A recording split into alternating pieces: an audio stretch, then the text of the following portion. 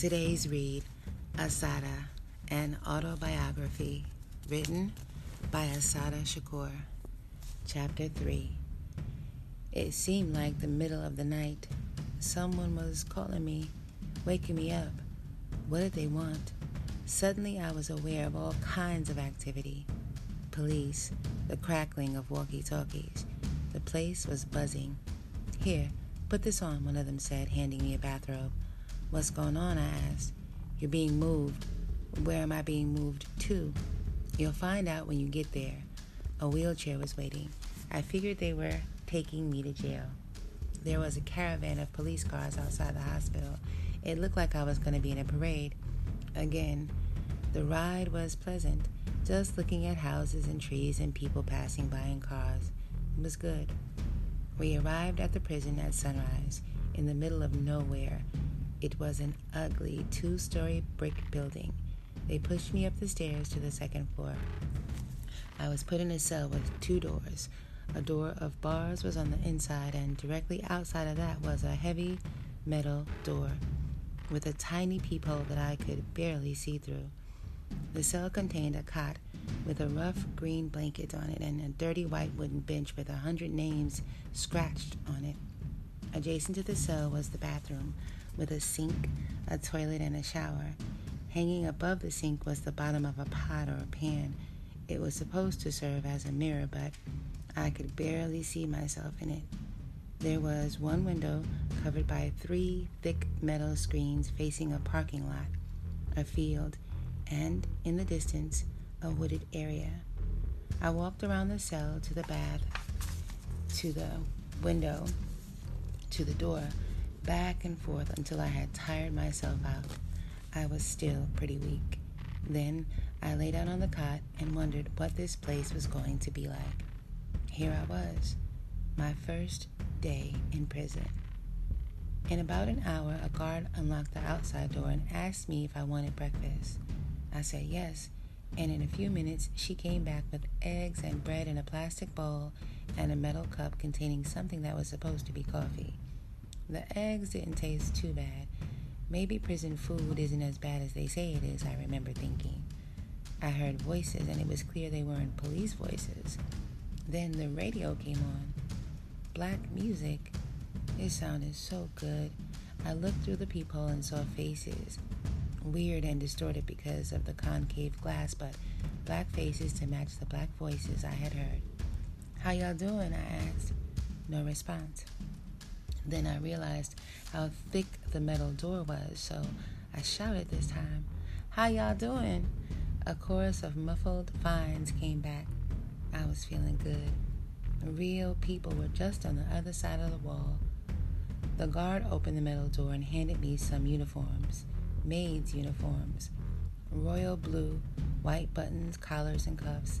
I kept trying them on until 2 of them fit. Then she gave me a huge cotton slip that looked like a tent dress and a nightgown that looked exactly like the slip. You are entitled to a clean uniform once a week. Once a week? I nearly screeched. They had to be crazy. Behind the guard, through the open door, I could see some of the women standing around. They were all, it seemed, black.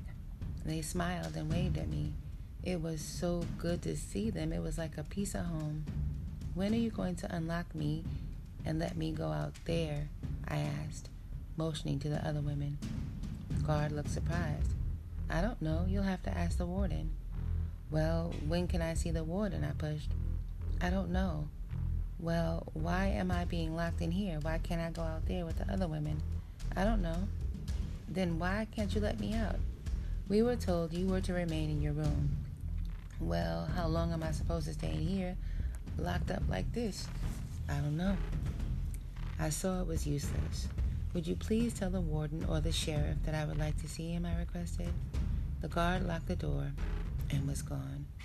The metal door was unlocked again. An ugly, shriveled white woman stood in front of the bars. My name is Mrs. Butterworth, and I am the warden of the women's section of the workhouse. She reminded me of a dilapidated horse. Well, Joanne, is there something I can do for you? I didn't like her looks or her tone of voice, but I decided to ignore that for the moment and get to the business at hand. When can I be unlocked from this cell and go outside in the big room with the other women? Well, I don't know, Joanne. Why do you want to go out there? Well, I don't want to stay in here all day, locked up by myself. Why, Joanne? Don't you like your room? It's a very nice room. We had it painted just for you. That's not the point, I said. I would like to know when I will be able to be with the other women. Well, Joanne, I don't know when you'll be able to come out. You see, we have to keep you in here for your own safety because there are threats on your life. You know, Joanne, she said, lowering her voice like she was speaking confidentially, cop killers are not very popular in correctional institutions. Have any of the women here made threats against me? Well, I don't know, but I'm sure they have. I'll bet, I said to myself. Nobody has threatened my life. They just don't want to let me out of here. Well, Joanne, the important thing is for you to behave and to cooperate with us so that we'll be able to send a good report to the judge. It's important for our girls to behave like ladies. This woman was making me sick. Did she think I was a fool? Fool enough to believe that either she or the judge was going to help me in any way? But it was the superior sounding tinge to her voice that really ticked me off. Butterworth, is it? I asked. What's your first name? Why, I never tell my girls my first name. I'm not one of your girls. I'm a grown woman. Why don't you tell people your first name? Are you ashamed of it? No, Joanne. I'm not ashamed of my name. It's a matter of respect. I am the warden here. My girls call me Mrs. Butterworth, and I call them by their first names. Well, you haven't done anything for me to respect you for. I give people respect only when they earn it. And since you won't tell me your first name, then I want you to call me by my last name. You can either call me Miss Shakur or Miss Jessamard. I'm not going to call you by your last name. I'm going to continue calling you Joanne. Well, that's okay by me. If you can stand me calling you Miss Bitch whenever I see you. I don't give anybody respect when they don't respect me. Lock the door, she told the guard, and walked away.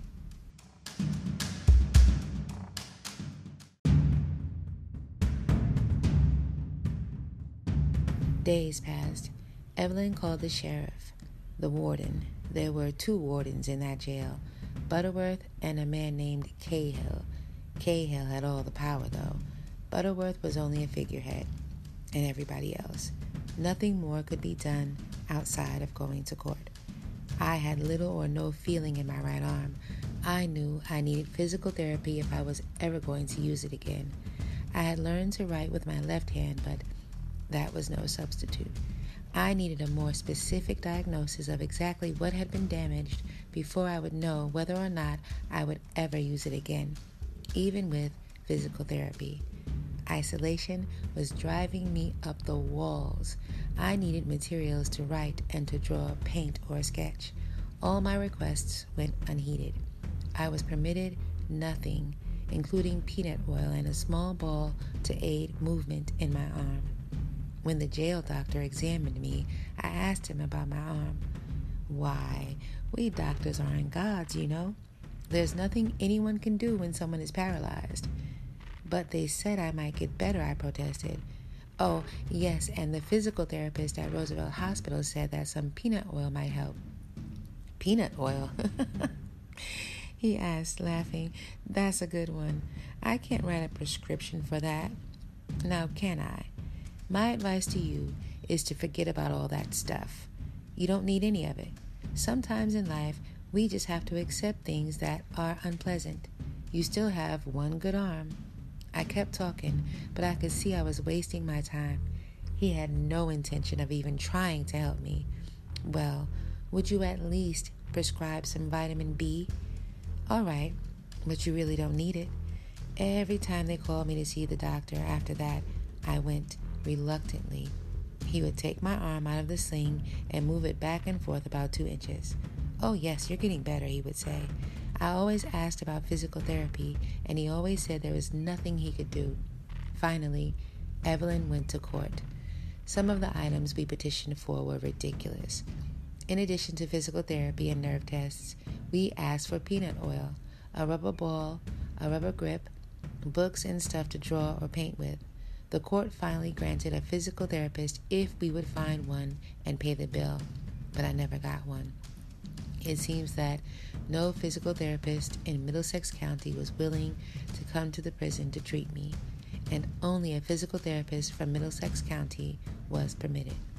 But I did get the peanut oil and the grip, and in a short time, I had a whole physical therapy program worked out. I was receiving a lot of mail from all over the country. Most of it came from people I didn't know, mostly militant black people, either in the streets or in prison. I got some hate mail, though, and some letters from religious people who were trying to save my soul.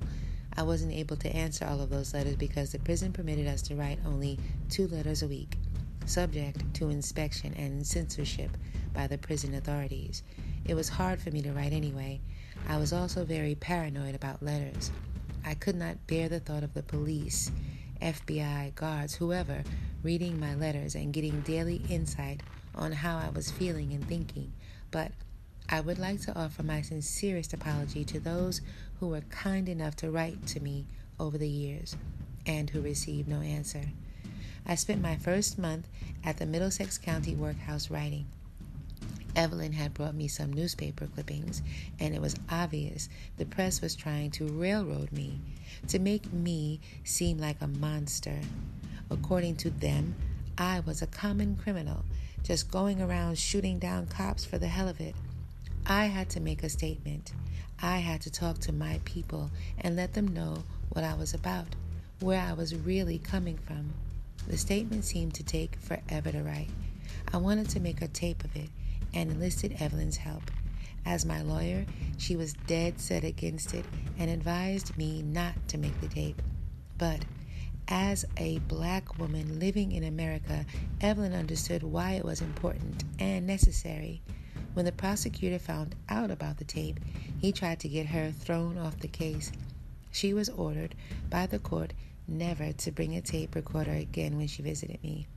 I made the tape of To My People on July 4th, 1973, and it was broadcast on many radio stations.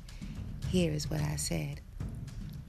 Black brothers, black sisters, I want you to know that I love you, and I hope that somewhere in your hearts you have love for me. My name is Assata Shakur, slave name Joanne Chesimard, and I am a revolutionary, a black revolutionary. By that, I mean that I have declared war on all forces that have raped our women, castrated our men, and kept our babies empty-bellied. I have declared war on the rich who prosper on our poverty, the politicians who lie to us with smiling faces, and all the mindless, heartless robots who protect them and their property. I am a black revolutionary, and as such, I am a victim of all the wrath, hatred, and slander that America is capable of. Like all other black revolutionaries, America is trying to lynch me. I am a black revolutionary woman, and because of this, I have been charged with and accused of every alleged crime in which a woman was believed to have participated. The alleged crimes in which only men were supposedly involved. I have been accused of planning.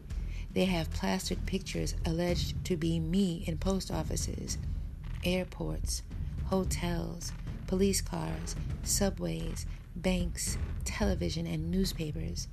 They have offered over $50,000 in rewards for my capture, and they have issued orders to shoot on sight and shoot to kill.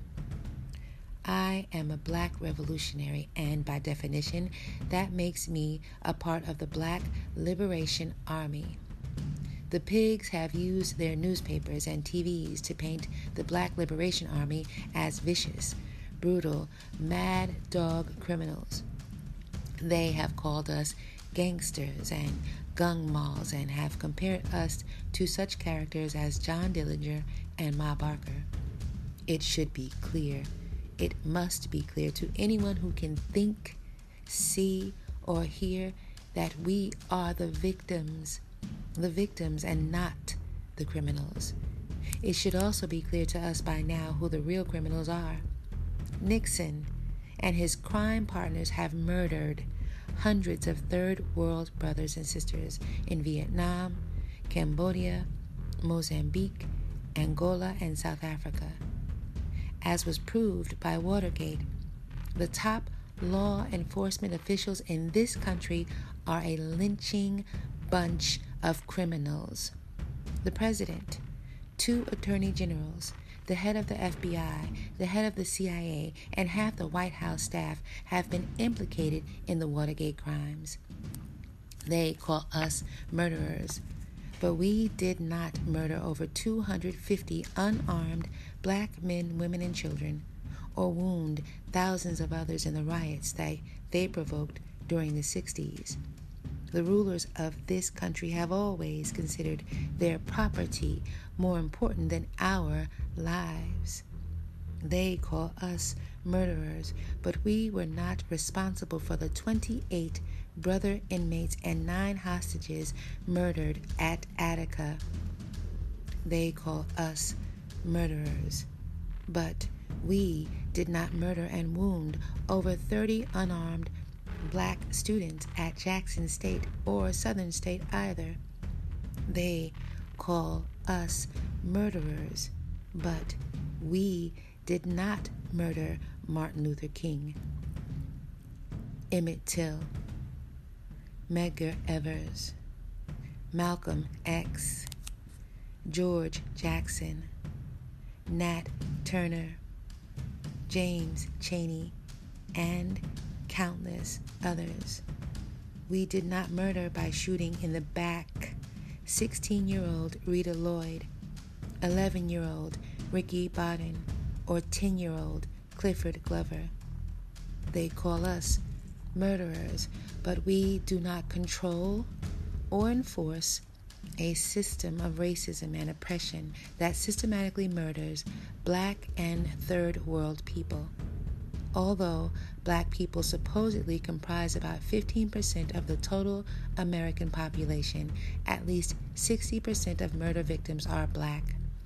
For every pig that is killed in the so-called line of duty, there are at least 50 black people murdered by the police. Black life expectancy is much lower than white, and they do their best to kill us before we are even born. We are burned alive in fire trap tenements. Our brothers and sisters OD daily from heroin and methadone. Our babies die from lead poisoning. Millions of black people have died as a result of indecent medical care. This is murder.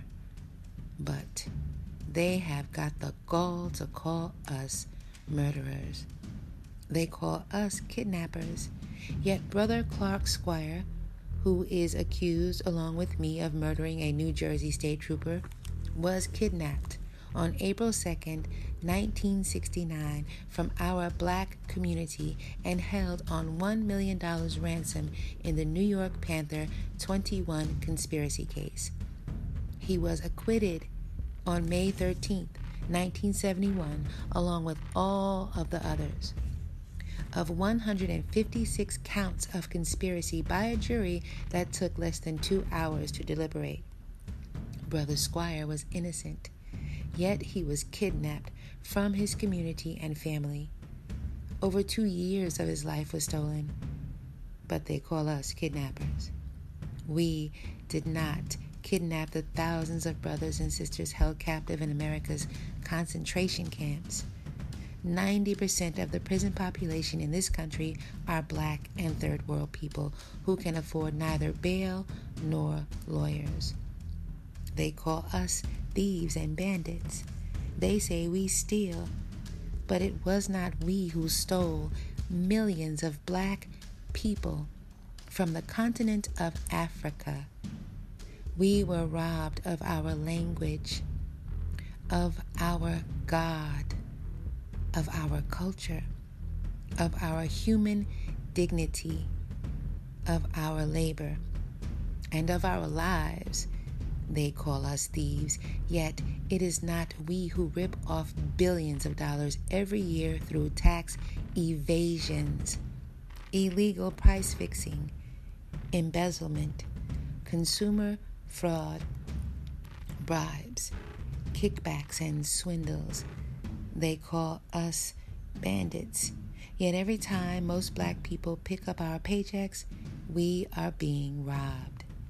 Every time we walk into a store in our neighborhood, we are being held up. And every time we pay our rent, the landlord sticks a gun into our ribs. They call us thieves.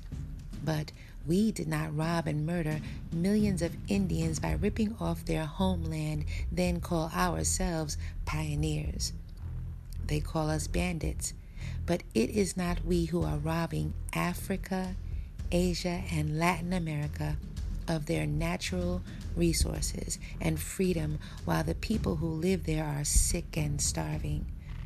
The rulers of this country and their flunkies have committed some of the most brutal, vicious crimes in history. They are the bandits. They are the murderers, and they should be treated as such. These maniacs are not fit to judge me, Clark, or any other black person on trial in America. Black people should and inevitably must determine our destinies. Every revolution in history has been accomplished by actions, although words are necessary.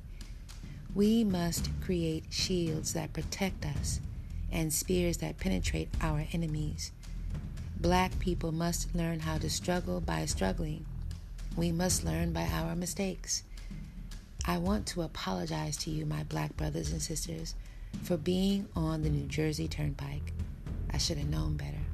The Turnpike is a checkpoint where black people are stopped, searched, harassed, and assaulted. Revolutionaries must never be in too much of a hurry or make careless decisions. He who runs when the sun is sleeping will stumble many times. Every time a black freedom fighter is murdered or captured, the pigs try to create the impression that they have quashed the movement, destroyed our forces, and put down the black revolution. The pigs also try to give the impression that 5 or 10 guerrillas are responsible for every revolutionary action carried out in America. That is nonsense. That is absurd. Black revolutionaries do not drop from the moon. We are created by our conditions, shaped by our oppression. We are being manufactured in droves in the ghetto streets, places like Attica, San Quentin, Bedford Hills, Leavenworth, and Sing Sing. They are turning out thousands of us. Many jobless black veterans and welfare mothers are joining our ranks. Brothers and sisters from all walks of life who are tired of suffering passively, making up the BLA. There is and always will be, until every black man, woman, and child is free, a Black Liberation Army. The main function of the Black Liberation Army at this time is to create good examples, to struggle for black freedom, and to prepare for the future. We must defend ourselves and let no one disrespect us. We must gain our liberation by any means necessary.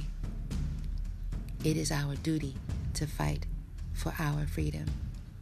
It is our duty to win. We must love each other and support each other. We have nothing to lose but our chains. In the spirit of Ronald Carter, William Christmas, Mark Clark, Mark Essex, Frank Heavy Fields, Woody Changa Olukbala Green, Fred Hampton, Little Bobby Hutton, George Jackson, Jonathan Jackson, James McLean, Harold Russell, Zaid Malik Shakur, Anthony Kumu Olukbala White. We must fight on.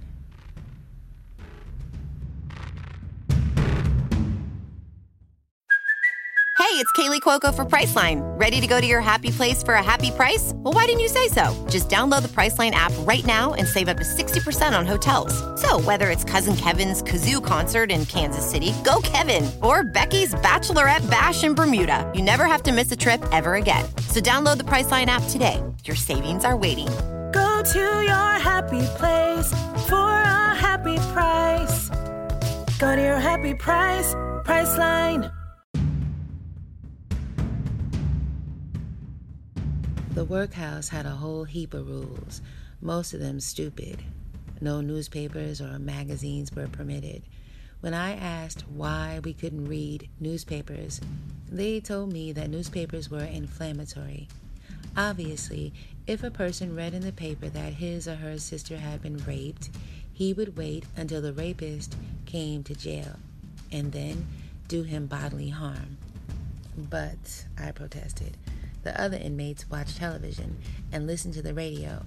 I wasn't allowed either. They could receive the same information that way or from a visit from home. In that case, the warden told me, we don't let you read newspapers because they are a fire hazard. One of the saddest rules prohibited children from visiting their mothers in jail.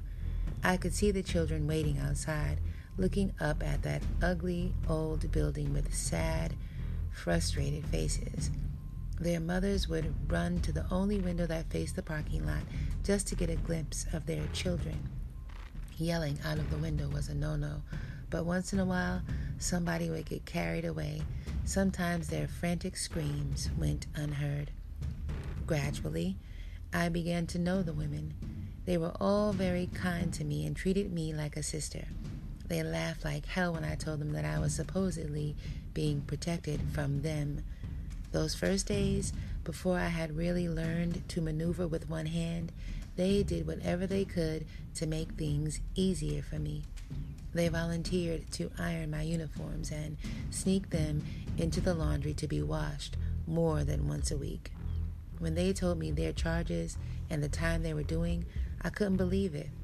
Quite a few of them were doing time for the numbers, either 6 months or a year. In New York, doing time for number running was practically unheard of, and it certainly didn't get 6 months or a year. Everybody in the world knows that the numbers business keeps the cops fat. These women hadn't hurt anybody or stolen anything, yet they were sitting in jail, probably busted by the same cops that they paid off. Their only crime was competing with the state lottery. Most of them had already been sentenced. If the sentence was less than a year, time was served in the county jail rather than in the state penitentiary. Penitentiary. I don't know how to say that word. If I had expected to find so-called hardened criminals or big-time female gangsters or gung mols in the workhouse, I would have been sadly disappointed. The rest of the women who weren't doing time for the numbers were in for some form of petty theft like shoplifting or passing bad checks. Most of those sisters were on welfare, and all of them had been barely able to make ends meet. The courts had shown them no mercy. They brought in this sister shortly after I arrived, who was 8 months pregnant and had been sentenced to a month for shoplifting something that cost less than $20. Later, a middle-aged sister began coming to the workhouse on weekends. She worked during the week and served her 6-month sentence for drunken driving on weekends, knowing that white women with the same charges would never have received such a sentence. I thought it was harsh, but I didn't realize how harsh until she told me that she had been arrested for drunken driving in the driveway of her own house. She hadn't even been on public road. She also told me that the cops had arrested her because they didn't like the way she talked to them. In that jail, it was nothing to see a woman brought in all beat up. In some cases, the only charge was resisting arrest. A Puerto Rican sister was brought in one night. She had been so badly beaten by the police that the matron on duty didn't want to admit her. I didn't want her dying on my shift, she kept saying. I don't want her dying on my shift, she kept saying. It was days before the sister was able to get out of bed. In spite of it all, those sisters kept the place jumping. They told all kinds of funny stories about their lives, things they had seen and experienced. Some had a natural knack for comedy. What amazed me was the way they told the saddest stories in the world and made everybody laugh about them. Girl, that nigga was always in my pocketbook stealing my money, and all he did with it was blow it at the racetrack. Girl, that man spent so much money at the racetrack, he made me wish I was a horse. One day I fixed his ass, though. I was sick and tired of his mess. Betcha he won't go in nobody's pocketbook no time soon. I put a mousetrap in that sucker. Girl, you should have heard that nigga. You should have heard that nigga howl. My husband and me, we used to fight like cats and dogs, and he was jealous as the day is long. Child, we went to the bar this night, and that nigga got all high and started thinking I was messing around with some dude at the bar. As soon as we got outside, boy, he jumped on me like a gorilla jumps on a banana. Don't you know that man hit me so hard he knocked my teeth straight out of my mouth? Now, hold on a minute. I told that fool we can fight later. I ain't got no another $400 to spend on no false teeth. Child, we was drunk as skunks, down on our knees for about an hour looking for those teeth. And when that fool found them, he said the teeth jumped up and tried to bite him. Lord, child, that man is a fool. I could listen to these stories only when the outside door was open. During the day, they had a female sheriff's officer posted outside my cell. When she was there, the door usually stayed open. The whole time I was at that jail, I saw very few white women. The few who did come were there only a few hours or a day or so before they were bailed out. There was one white woman who was busted on the turnpike with 50 pounds of reefer. Everyone waited to see what her bail would be. Then we found out she had been released on her own recognizance, that is, without bond. To be released on recognizance is, in the state of New Jersey, one of the requirements is Jersey residence. The woman lived in Vermont, but nobody was really shocked. She was white. I was going crazy in that little cell. The only time they let me out was for visits and to see the so-called doctor. I have always been an active and restless person, and being locked up in that little cage all day drove me wild. I needed to stretch my legs. I started to run around the cell. I would run in this tiny circle until I was exhausted. 2 or 3 days after I started, the warden, Miss Bitch, accompanied by some male guards, visited me. "We hear that you're running around your cell," she said. "You will have to stop this activity at once." "What? Why?" "Because you are disturbing the people downstairs." "What people?" "There is an office underneath you, and you are disturbing the workers." "Are you crazy? They'll just have to be disturbed. I don't run for that long anyhow. If you let me go out into the yard to exercise with the other women, I'll stop running around my cell." "I order you to stop running around your room." "I don't remember joining your army," I said. "When I join your army, then you can order me around." She left in a huff, and I kept on running. That was the end of that. I have to thank her, though. If she hadn't come and harassed me, I would have probably given up running around that tiny space in a few days. The food in the workhouse was horrible. Actually, it was disgusting. The food there is worse than the food in any jail that I have been in since, and that is quite an accomplishment. I would sit and wait for lunch or dinner, hungry as hell, and they would bring me some greenish, brown, iridescent chunks floating around in a watery liquid, liver stew they called it, or some lamb fat floating around in some water which was supposed to be lamb stew. And that nasty-looking, foul-smelling stuff tasted much worse than it looked. The place was infested with flies, and so was the food. The only thing edible was eggs, when they had 'em, and mashed potatoes. I lived off the nuts and candy I bought from the commissary, and the fruit my family brought on visits. Every single day for 1 whole week, they brought us this nasty stuff that was supposed to be ravioli. Well, that was the last straw. We all decided to go on a food strike. I wrote a petition which everybody signed, and we sent it down to the warden's office. Later, the warden agreed to discuss making the food more edible, but he refused to talk to me. He said the fact that I had referred to the food as slop showed I was unreasonable. The food was better for a few days, and then it reverted to the same old nasty slop. The women's sheriff's officer who guarded me had to be the oldest dumb blonde alive. She played the part to a bust. She was nosy and was the world's biggest gossip. Every time she saw me, she smiled and pretended to be oh so friendly. One day, some workmen were drilling a big hole in the wall to install new electrical circuits.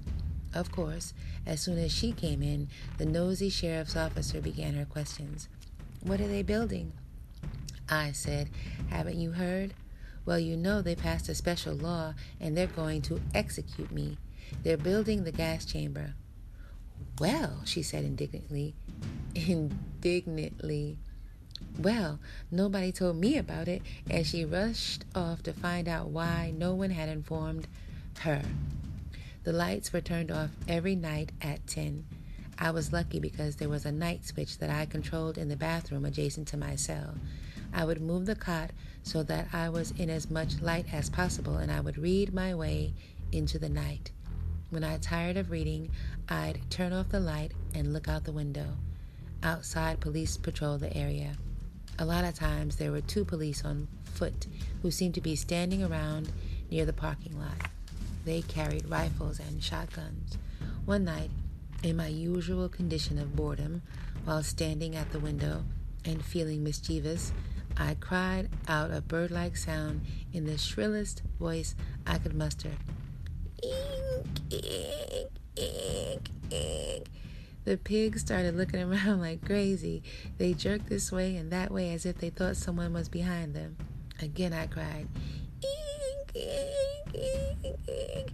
This time they really jumped around. You would have thought it was World War II and the Japanese were 2 feet away. I waited a while. When they calmed down, in a voice even shriller than before,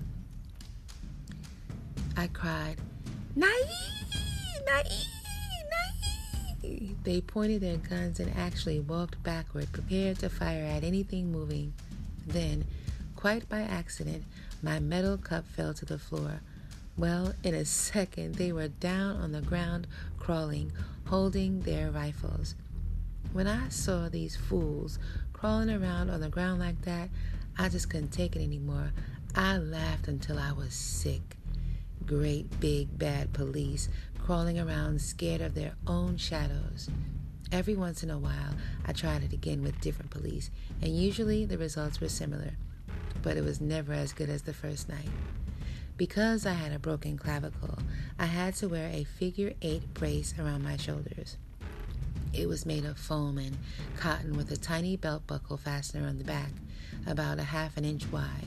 One morning, as I was eating, the guard came in my cell and took it. "You can't have this." "Why?" "Because it contains metal," she replied. "You can't have anything with metal on it." Now, there I was, sitting on a metal cot, drinking out of a metal cup, eating out of a metal bowl, and this policewoman was standing in my face, telling me I couldn't have my brace because of this tiny metal buckle. I raised all the hell I could, but I saw that she was, like she said, like they all say, only following orders. If the prison doctor says you need it, you can have it back.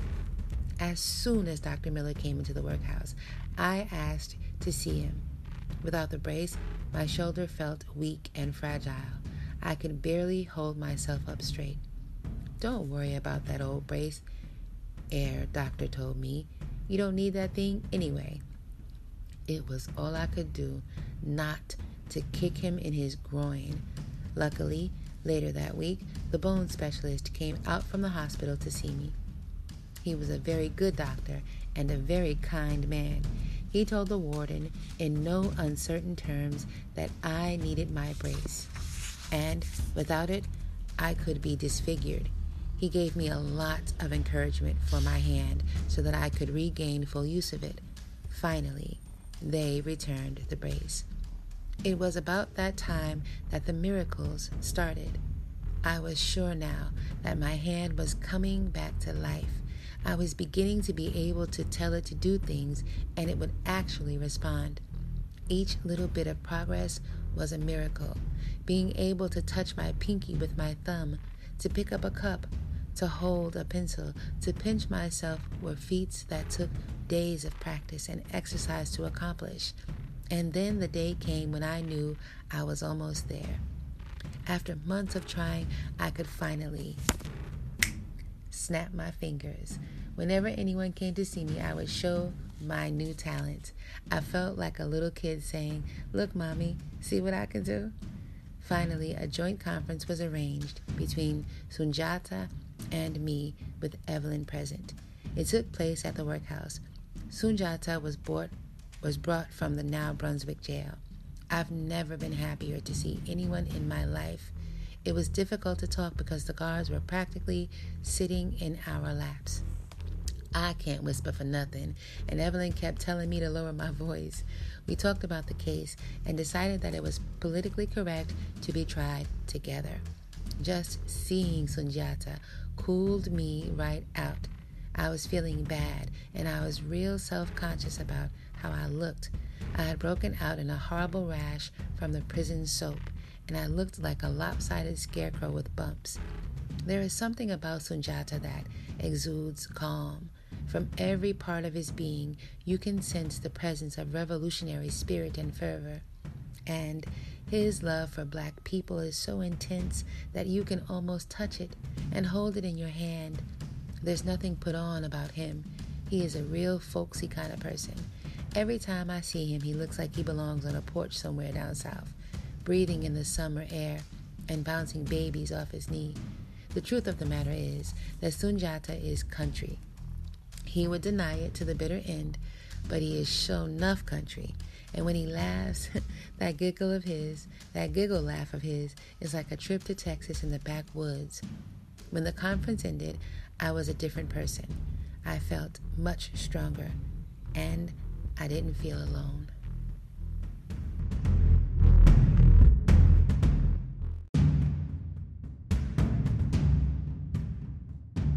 I don't know when, but somewhere along the way, I started to collect the metal cups we were given to drink from. At first, I think it was just my slow way of drinking that caused the cups to accumulate. I was none too popular with the guards, especially the men. Most of them hadn't said boo to me and vice versa, but they hated my guts. To them, I was a cop killer and they were cops. Something told me to be real careful. They had given me a little table to eat and write on, and at night, before I went to sleep, I pushed the table up next to the bars and stacked the cups precariously on top of it. The bars opened into the cell, and the slightest movement would send the whole stack of cups clanging to the floor. I would push the wooden bench behind the table. In that way, anyone who tried to come in would have to apply some real pressure. I went through this routine every night, feeling slightly foolish but compelled. One night, in the middle of the night, the cups came crashing down. I immediately awoke to find 4 or 5 male guards standing in the doorway of my cell. I screamed, "What do you want? What are you doing in my cell?" Loud enough for someone to hear me. The guards stood in the doorway like they didn't know what to do. Finally, one of them locked the door and said, "We heard a noise and we came to investigate. We were just checking it out."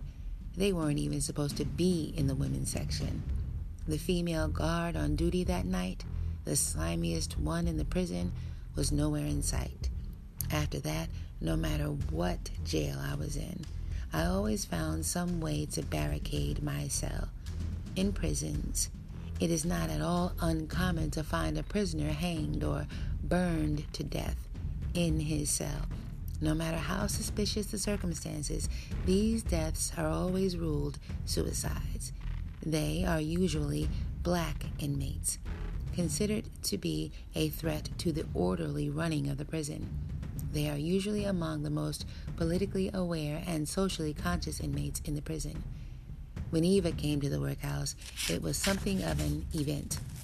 Usually, she occupied the cell I was in. The rest of the women were housed in 2 open dormitories. The guards didn't know what to do with her. She had been in that jail many times before, and she was known as a hellraiser. Everybody said she was crazy. My first encounter with Eva was when she came over to the bars and sat down outside my cell and told me she could astro travel. She called it something like astro space projection. I can go anywhere I want to, whenever I want to, she told me. I've just come from Jupiter. How was it? I asked her. Oh, it was fine. They had these cute little people. They were purple with crocodile skin and blue hair. You can go anywhere you want to, she told me. You just have to project yourself. Can you show me how to project myself the hell out of here? Oh, that's easy, she said. I do it all the time. As a matter of fact, I'm not here now. No, I said. That's not good enough. I want to project my mind and my body out of here. You'll be in jail wherever you go, Eva said. Yeah, you have a point there, I told her, but I'd rather be in a minimum security prison or on the streets than in the maximum security prison in here. The only difference between here and the streets is that one is maximum security and the other is minimum security. The police patrol our communities just like the guards patrol here. I don't have the faintest idea how it feels to be free. Eva told me that she knew how I felt. She had to know. Any black person in America, if they are honest with themselves, have got to come to the conclusion that they don't know what it feels like to be free. We aren't free politically, economically, or socially. We have very little power over what happens in our lives. In fact, a black person in America isn't even free to walk down the street. Walk down the street in the wrong neighborhood at night, and you know what happens. Eva and I got on famously. A lot of times I didn't understand what in the world she was talking about, but at times she made so much sense I wondered if it was really the world that was crazy. She taught me a lot about prison, and she was forever telling some funny story about her life. Eva was a huge sister. She weighed about 300 pounds. She had very dark skin, and her hair was cut short next to her scalp. People who have accepted white European standards of beauty would find her unattractive, but to me there was something beautiful about her, and I loved to look at her. She is one of the few people that I have met in life who have the courage to be almost totally honest. Altogether, Eva had spent about 10 years in the Clinton Correctional Facility for Women in New Jersey. She had been there in the old days when the women worked out on the farm. She told me how the women were treated, that state troopers would be called in for the slightest disturbance. She was there during a riot at Clinton and had seen state troopers beat the women mercilessly. Once, they had beaten a pregnant woman so badly she lost her baby. Around this time, I started taking my little walks. Staying cooped up in that cage all day was driving me up the wall. So, when the guards brought my food, I would walk past them into what was called the day room. where the women ate and watched TV. I would walk first to one dorm, then to the other, and then return to my cell. There was no place I could run to since there were 2 or 3 locked doors between me and the outside. Most of the guards would nag me to come back into my cell, and after a short time I would, but none of them got too crazy about it. Until one day, a guard yelled at me, "Get back here! Did you hear me? Get back here!"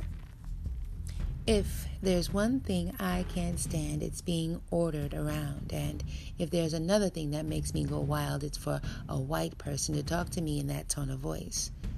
"You make me come back here," I told her. "You so big and bad, I want to see you make me come back in there." She made a move like she was going to grab me. "You put your hands on me, and it's going to be me and you. You lay a hand on me, and I'm going to splatter your brains all over these walls." It's a good thing she didn't try me, though, because she outweighed me by at least 50 pounds, and I was still pretty much the one-armed bandit. But I would have given her a hell of a fight. I was mad and frustrated, and I had already stored up about 2 or 3 months of anger. Anyway, I finally went back into the cell when I was ready, but her attitude made me defiant. Whenever she opened my cell for anything, I would push past her and walk around for a minute. She would stand in the doorway like she was a door or something, and I would rear back and butt her out of the way. She was as big as a house, but she didn't have one bit of strength. Finally, she called the male guards. I was in one of the dorms talking to the women, wondering why she wasn't bothering me, when about 10 male guards came into the room. "Who is Joanne Chesimard?" the head guard asked. Nobody said anything. "Which one of you is Joanne Chesimard?" They looked like they were ready to leap on somebody. Again, no one responded. "All right, I'm going to ask you again. Which one of you is Joanne Chesimard?" "I'm Joanne Chesimard," Eva said. Well, when the guards took one look at Eva and how big she was, their tone changed immediately. "Miss Chesimard, would you please return to your cell?" One of the guards came from the back and tapped the sergeant on the shoulder. "I know her," he said. "She's not Chesimard." "I am who you're looking for," I said. I didn't want Eva to get too involved in my madness. "I'll see you sisters later. I've had enough excitement for the moment." I walked past them and went to my cell and opened a book. The next day, this same guard managed to tick me off again. "I don't want any more trouble out of you," she said. "I don't want to have to call the men again." "You can call the National Guard, the militia, the FBI, and anybody else for all I care. You can call your mother if you want to," I told her. As soon as she opened the door for lunch, I pushed right past her. I took my tray, sat down with the other women, and started eating my lunch.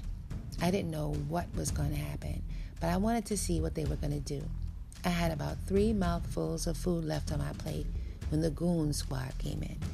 "All right, get up and get in your cell." As soon as I finished what I have on my plate, "Now," they ordered. "I only have 2 spoonfuls left." "Now," they beckoned to the female guard. "Remove the prisoner to her cell." She came near me with her hands stretched out. "Don't you put your hands on me," I told her. "I'll walk to my cell." "Remove the prisoner to her cell," they ordered.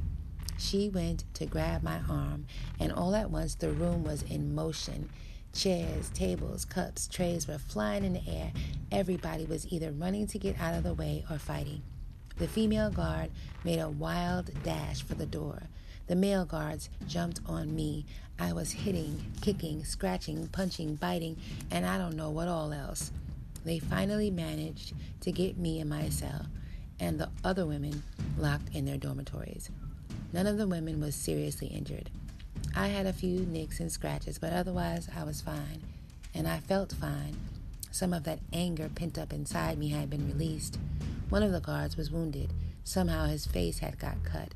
He was the same little runt who had sat across from me in the hospital, pointing a shotgun at me and switching the safety on and off, talking about how he liked to kill animals. Nobody knows how he was cut or who cut him. But everybody knows that the hunter got hunted. Later that day, they brought a photographer to photograph the evidence. The local newspaper later reported a riot at the workhouse. Some police and the sheriff came around and searched the jail. They said they were looking for the weapon that had cut the guard. They didn't find anything. That night, they came and got Eva. They took her to the Vroom Building, the New Jersey hospital for the criminally insane. She spent about 3 weeks there before she came back. The night she left, I felt sad and guilty. Here I had got her caught up in my madness. I was sitting and thinking about her. So I sat down and wrote this poem. Rhinoceros woman. Why nobody wants. Who nobody wants and everybody used. They say you're crazy 'cause you not crazy enough to kneel when told to kneel. Hey, big woman, with scars on the head and scars on the heart that never seem to heal. I saw your light, and it was shining. You gave them love, they gave you shit. You gave them you, they gave you Hollywood. They purr at you 'cause you know how to roar and back it up with realness. Rhinoceros woman, big mama in a little world. You closed your eyes and neon spun inside your head 'cause it was dark outside. You read your Bible, but God never came. Your daddy would have loved you, but what would the neighbors say? They hate you, mama, 'cause you exposed their madness and their cruelty. They can see in your eyes 1,000 nightmares that they have made come true. Black woman, bad woman, wear your bigness on your chest like a badge 'cause you done earned it. Strong woman, Amazon, wear your scars like jewelry 'cause they were bought with blood. They call you mad and almost had you believing that shit. They called you ugly and you hid yourself behind yourself and wallowed in their shame. Rhinoceros woman, this world is blind and slight of mind and cannot see how beautiful you are. I saw your light and it was shining.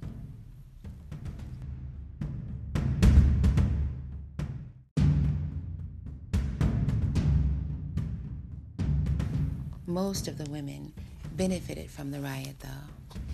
Over the next few days, almost everybody was released or sent to some kind of program. The jail was practically empty. It's strange how things work. When it suits the government's interest, they put people in jail for rioting. And when it suits their interests, they let them out of jail for the same thing. Afterward, the outer door to my cage remained shut at all times. This was no great deprivation since it had remained closed most of the time before anyway. One day, they brought me a big bushel of string beans. They grew a lot of their food at the workhouse. The men worked in the field. Here, we want you to snap these string beans. How much are you going to pay me? I asked. We don't pay no inmate nothing. But if you snap these beans, we'll let your door stay open while you snap them. I don't work for nothing. I ain't gonna be no slave for nobody. Don't you know that slavery was outlawed? No, the guard said. You're wrong. Slavery was outlawed with the exception of prisoners and prisons. Slavery is legal in prisons. I looked it up, and sure enough, she was right. The 13th Amendment to the Constitution says, neither slavery nor involuntary servitude except as a punishment for crime, whereof the party shall have been duly convicted, shall exist within the United States or any place subject to their jurisdiction.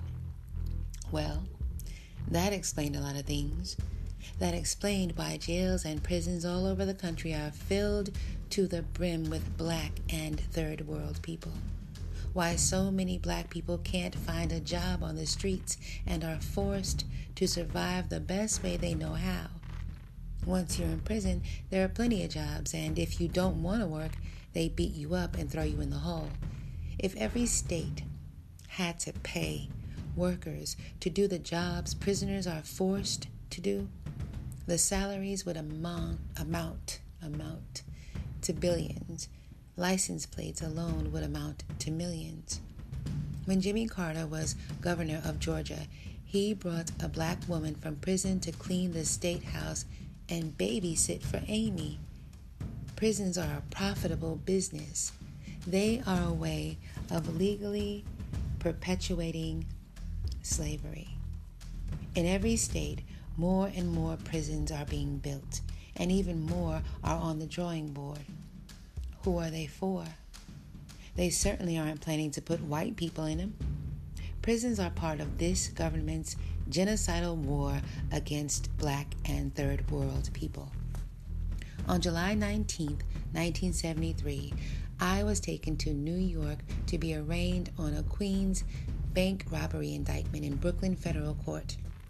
The trip was like a surrealistic cartoon. There must have been at least 12 cars in the procession, and a New Jersey State Trooper's car was stationed at every exit on the turnpike. All the cars had lights on and sirens going. A helicopter trailed us, and the pigs in the car I was in were comical. At every point, they said something like, "At least we got to the turnpike. At least we got to the bridge. At least we got to New York. At least we made it to the court." Whenever they passed a police car, they waved and sometimes raised their fists.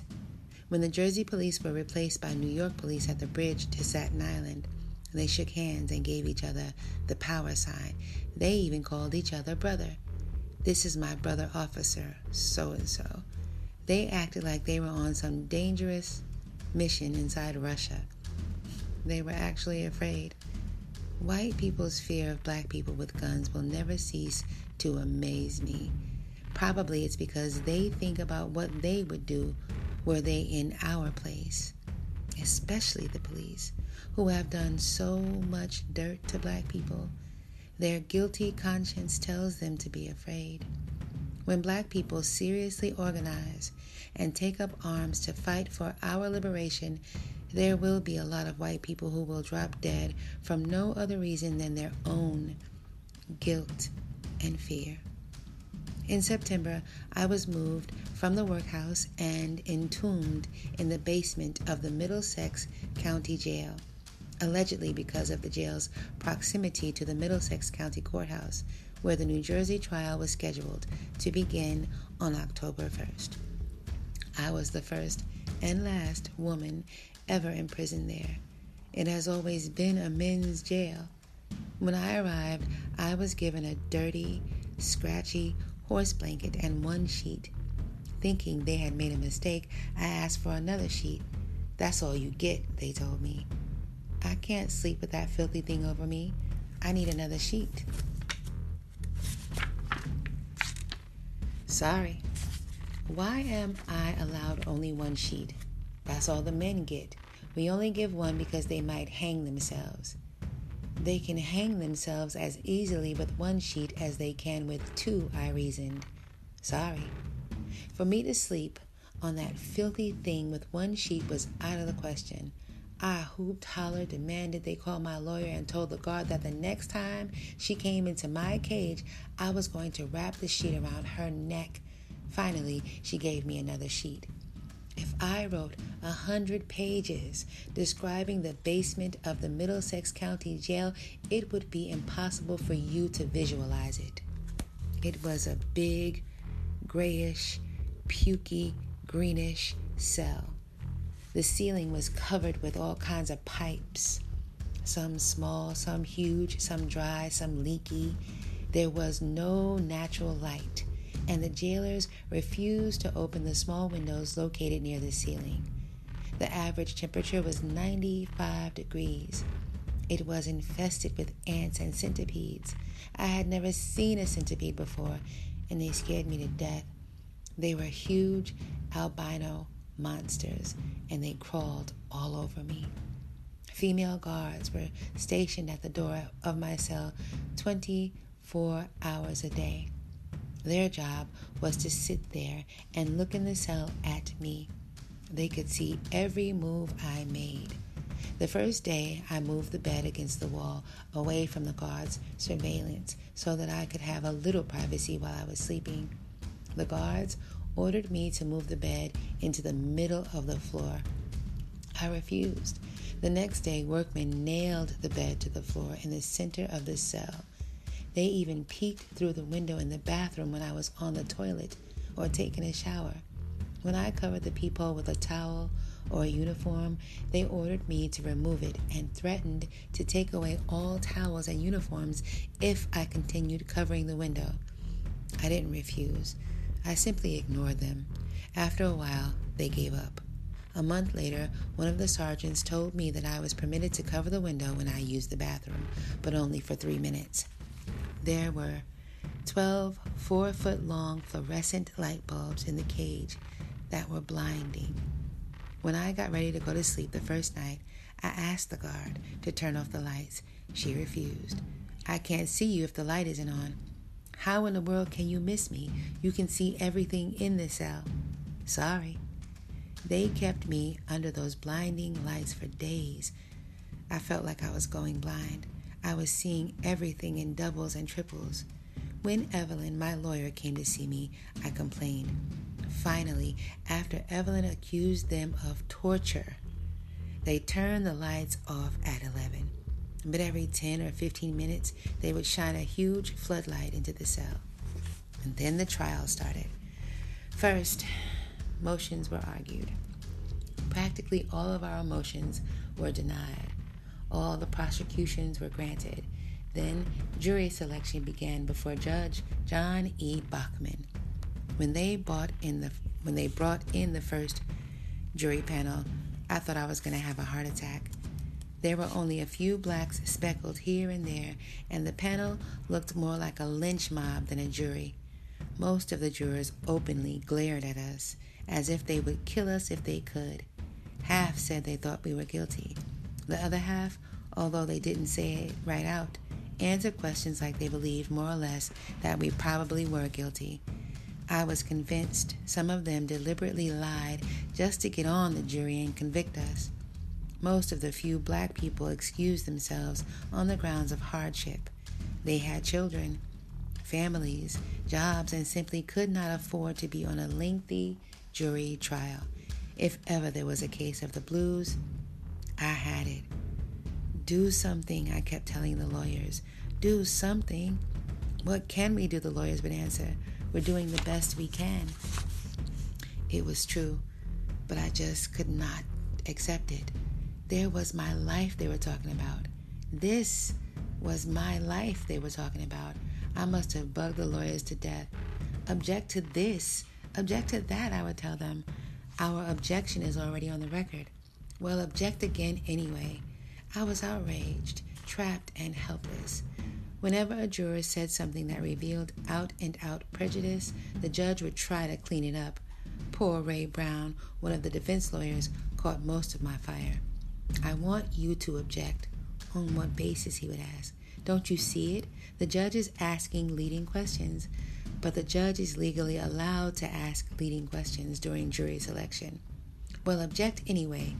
I knew nothing about law then. I had never even seen a trial. I just couldn't understand how the judge could be so blatantly prejudiced in favor of the prosecution, and there was nothing we could do about it. "Why can't y'all be like Perry Mason?" I asked the lawyers jokingly. "Did you ever see Perry Mason defend a black defendant?" Ray Brown answered. Sunjata was a lifesaver. He would try to calm me down and would explain what to expect. Logically, I accepted what he said, but I was still frantic. "We just can't let ourselves be railroaded," I'd say, coming up with one wild idea after another. Sunjata would patiently explain why none of my fantastic ideas would work. After a while of participating in my own legal lynching, I became convinced that Sunjata and I should fire the lawyers and defend ourselves. In that way, we wouldn't be tied to those stupid rules, and we could say anything we wanted to. "That's not true," Sunjata told me. Even if you defend yourself, you're still bound by their rules. How am I supposed to know those rules? I'm not a lawyer, and I still have constitutional right to defend myself. True, but you still have to play according to their rules, or they can bind and gag you. Look at what they did to Bobby Seale. Every time I looked up at the jury box, I'd argue the point again, but I also knew that I didn't know one thing about the law, and it was hard to picture myself actually defending myself. Evelyn was always repeating the old cliche that a person who defends himself has a fool for a lawyer. As we came closer and closer to completing the selection of the jury, I became more and more upset. Then, one day, a kid who couldn't have been more than 20 was being examined as a potential juror. He spilled the beans. The judge asked him if he had an opinion of the case, and he said, "They say she's guilty." The judge questioned him further, and he blurted it all out. The prospective jurors in the jury room were talking about the case, although they had been ordered not to discuss it. The judge asked what they were saying. "They say she's guilty." "Only Mrs. Chesimard?" the judge asked. They're saying they're black, they're guilty." At that moment, the lawyers were all on their feet, talking a mile a minute. They demanded a complete investigation of what was going on in the jury room.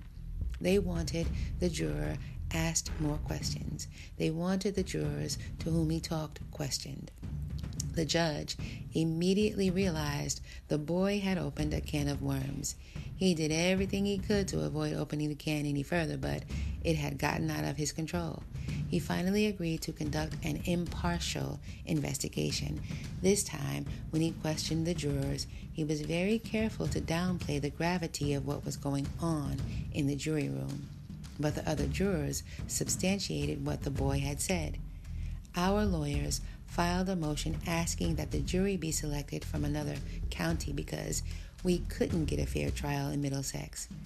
The assignment judge, not Judge Bachman, was to decide the motion. Meanwhile, the trial was stopped. Evelyn told me the decision. The assignment judge had determined that it was in fact true that we couldn't get a fair trial in Middlesex County. The jury was to be picked from Morris County. "Where's that?" I asked Evelyn. She said she hadn't the faintest idea. Then Ray Brown came in. "Where in the world is Morris County?" I asked him. "Well," he said, "I'll tell you. Morris County was almost completely white, with very few black people and even fewer Hispanics and Asians." "What does that mean? Are there 10% black people, 5%, or what?" "A whole lot fewer." "A jury of your peers," Evelyn said bitterly. "What can we do?" I asked. "We'll just have to wait and see. Can we get the trial moved somewhere else where there are more black people?" "We can try, but don't get your hopes up too high." I was coming back to earth, and fast. The trial had been postponed for about a month, until January, because they needed time to secure the jail in Morristown, in Morris County.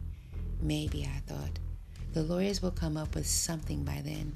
I really didn't expect too much, but it seemed like such an obvious trick, such an obvious ploy to ensure that we didn't receive a fair trial by a jury of our peers, that I thought maybe something could be done about it.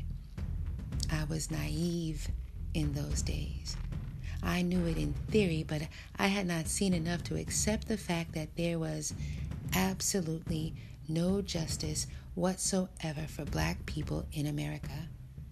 I still had some hope left, but they had taken something that was supposed to help us and turned it against us. They had used the law to abuse the law. Now, all we have to do, I reasoned, is get the facts and figures and prove that they are trying to deny us a fair trial. How little did I know.